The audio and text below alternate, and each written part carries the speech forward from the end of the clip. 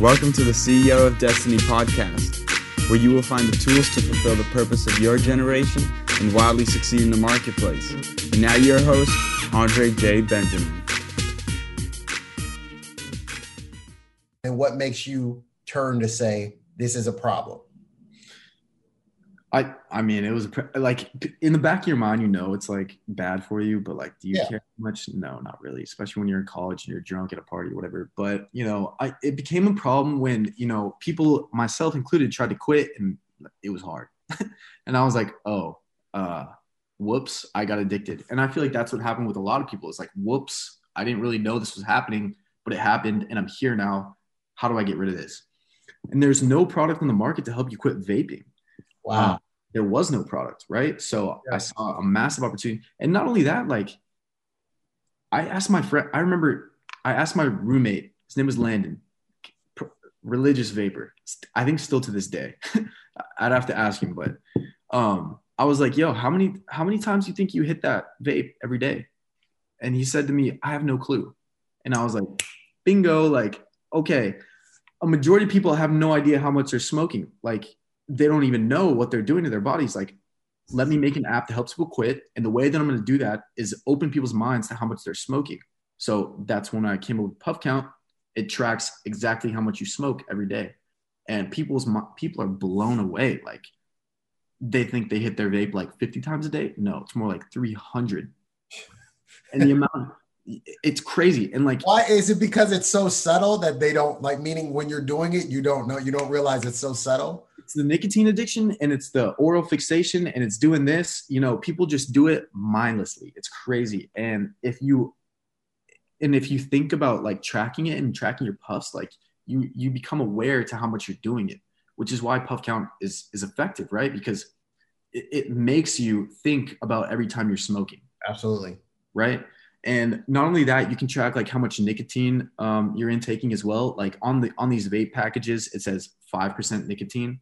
And in the grand scheme of things, out of 100, 5% seems really small. But in reality, that's 50 milligrams per milliliter of juice, I believe it is, which is an insane amount of nicotine. Like oftentimes people who vape, because they hit their vapes so often, they're intaking more nicotine than they would smoking cigarettes. Wow, because it's less, so it's more, because of its subtlety, you actually end up doing more than less. Because the whole idea, like you said, because that's even the way I think it was originally pitched, was that we thought it was a way for people to get off cigarettes. So when I would see somebody doing it, I'm like, oh, this is just kind of like the Nicorette patch. This is an opportunity for them to get off. And you're saying young people, they didn't even have cigarettes. It was just this. And since this is so addictive, they're actually consuming more than they would through packs of cigarettes. 100%. And like each individual cigarette, sure, is stronger than most vapes, right? But the vapes were built to get people off cigarettes. So the vapes themselves are very strong. Like 5% is not a nicotine percentage that if you're getting on nicotine for the first time, you need to be doing. Like the first time you hit a 5% Juul pod, I remember it. I was like, it like domed me. Like I got so, what's the word? Buzzed. Yes. Like you get so like buzzed immediately. Yeah, there's no reason that a young kid smoking nicotine for the first time needs to be on a 5% pod, but that's the base. That's like the average vape strength in nicotine. It's insane, but it makes sense because vapes are built to get people off cigarettes, right? So they need to be strong in order to, get rid of that craving. Yeah. Well, if you're smoking, it was supposed to be condensed, but it didn't work. It didn't work. It has a reverse effect for those that have never experienced the starter pack of cigarettes, but are now just doing this for the first time. And this is becoming, as you say, addictive in its habit formation. What makes Steven start going to work on it? And when you hit your own bottom, so talk about a little bit about your bottom and what made you be like, all right, I'm off of this. I need to get free from this. I'm about to do something different. Well, yeah, I was playing soccer, and it was like killing my lungs when I was running and stuff. I was like, okay, this is a problem. And it was really a problem when I tried to quit, and I like really was struggling with that. Because in college, I wasn't the best student, as we spoke about, and school stressed me out. So, you know, the vaping was a coping mechanism for that. But That's probably for many people. So I imagine it probably exponentially blew up during the last couple of years because of all the stuff that's happened. 100%. And like the thing about nicotine, which it tricks your brain, because like nicotine will oftentimes enhance those feelings of anxiety, whatever it may be. And you think you're getting rid of it, but no, like you're just, that's the withdrawals hitting you and you're getting rid of the withdrawals, right? So it's a vicious cycle. And I was going through that. And so were a lot of my friends. So, you know, I saw a big opportunity. I didn't really have a plan. I was just kind of like, let's go, let's ship it, let's make a product. And it happened. I built. What kind of feedback are you getting back from people and how it's helping them? And how does that make you feel? So a majority, it's overwhelmingly positive feedback. You know, people get the mission. It makes sense. The app itself makes sense. Like tracking your puffs, cutting back slowly is an easy thing to wrap your head around. The main friction point right now, which I'm working through, is, you know, making it a lot easier for people to track how much they vape. Because right now you got to open the app manually, you know, log your puffs, which is, it's good and it's bad. It's like, it's good because it makes you think about every time you smoke, but it's bad because a lot of people don't have time for that, right? Yeah, you're saying that a lot of people have that internal drive to say, all right, I'm about to puff. You're saying, how can they do it? How can you count it in a non-manual way that gets it? Are you thinking in terms of like utilizing some sort of artificial intelligence or something? Or I wish I could tell you, but you'll be the first to know when I launch it. Yeah, I feel you. So talk about when you saw the surge with Wordle, as much as you can talk about it, and then talk about how you gave back in the city of Oakland, I believe. 100%. Yeah. So Wordle, like I said, I built it in high school, kind of let it go. Didn't market it for the past like 6 years. It just sat in my developer account. And then I was actually back home in Atlanta this past Christmas visiting my family, and I hadn't checked my app developer dashboard in a couple of days, which I usually check it every day just to see what's going on. And I logged in and my downloads graph went like that. And for Wordle, and I was like, these have to be fake downloads. Like someone's messing with me. Someone, you know, these are bot downloads. This isn't real. And I click over to the sales tab and I have sales on the Wordle app. So I'm like, okay, well, these aren't fake. People are buying stuff. And I was like, all right, I need to see what's going on. So I Google Wordle, right?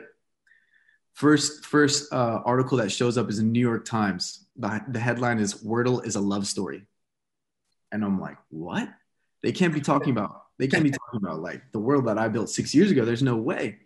So I click into the article, come to find out that this guy named Josh built a web application game called Wordle, and it was only on the browser, right? It was only on browser, and these articles didn't clearly specify that. So naturally, people go to the App Store to find a game, right? And lo and behold, four of the net with the same name. Lo and behold, My Wordle shows up. It's also a word game, pretty similar. And so, you know, people started downloading mine and playing mine. So I reached out to Josh that instant. You can go back in my Twitter and see the original tweet where I reached out to him early December. And I was like, hey, man, you know, at the time, My Wordle only had 100,000 downloads. I reached out to Josh on Twitter. I tweeted at him, hey, man, the virality of your game is sending traffic to mine. I'm making a decent amount of money. I'd love to do something cool and donate this. Little did I know how crazy this would turn out. But we kind of agreed then and there to donate it. We went back and forth and came up with this charity called Boost Oakland, located in Oakland. And, you know, it was an amazing opportunity to be able to go there in person and donate. It's an after school program for young kids. Why was that important to you to actually donate it? What made you think in terms of, I want to, you know, invest in this manner? Yeah, again, going back, sorry, I have a hard stop in a couple minutes here. I need to hop off, but again, going back to my childhood and being raised, you know, as a Christian, going to retreats and stuff, like, or mission trips, and, you know, my parents raising me well. Like, it wasn't a conscious decision. I was like, okay, this is happening. This is insane. how can I do something cool? Because, obviously, like, sure, I built the app. It's my app. I have all the right to, keep the revenue. But like at the same time, like this is such a once in a lifetime opportunity. I'm clearly being blessed here. How can I give back? How can I make the most of this situation? And my first thought was just reach out to Josh and be like, yo, let's donate it. Let's do something cool. And, I think I've been blessed with the opportunity to have like this platform and be able to speak and encourage people to do that and take bets on themselves. I love it. I love the faith, how faith played the component to make you invest in others. Last question would be, where can people find what you're working on currently? Because the Puff Count sounds tremendously important and dear to your heart. And how can they promote it out? And then where can they find you in all places and kind of, any resources you think might be beneficial for people? 100%. Best way to stay in touch with me is on my Twitter and my Instagram. It's just at Steven Cravatta, my first and last name. Follow me on Twitter. I'm always tweeting about, what I'm working on, what my thoughts are about what's going on in the world. So hit me up there. Awesome. Thank you for being here. Thank you for investing in the next generation. And thank you for inspiring people to actually take hold of their destiny and to give thanks where thanks is due to both your parents. Love to see young people doing that. That's a rarity. And I know you're probably like, life's not a crystal stair, but you honoring your parents is massive. And then also you honoring God in this manner is tremendous. So thank you for your time. And that's the show today. Go ahead and find him. That's Steven Cravatta on all areas. That's his handle. Get him on Twitter, get him on IG. Look forward to what he'll be working on in the future. Thanks, Steven. Yes, sir. Thank you. Thank you so much, Andre. Hopefully I get to interview you next time because I'm curious. I have a bunch of questions to ask you. We'll follow up, man. It's good hearing from you. Thanks. Take care. Thanks, man. Thank you for listening to today's episode. Do us a favor. If this was useful in any way for you, please go to iTunes and leave us a review. Reviews will allow others to easily discover the podcast. If you'd like more information and to receive a free download, Rediscover Your Destiny, go to ceoofdestiny.com. Thanks again, and tune in next time.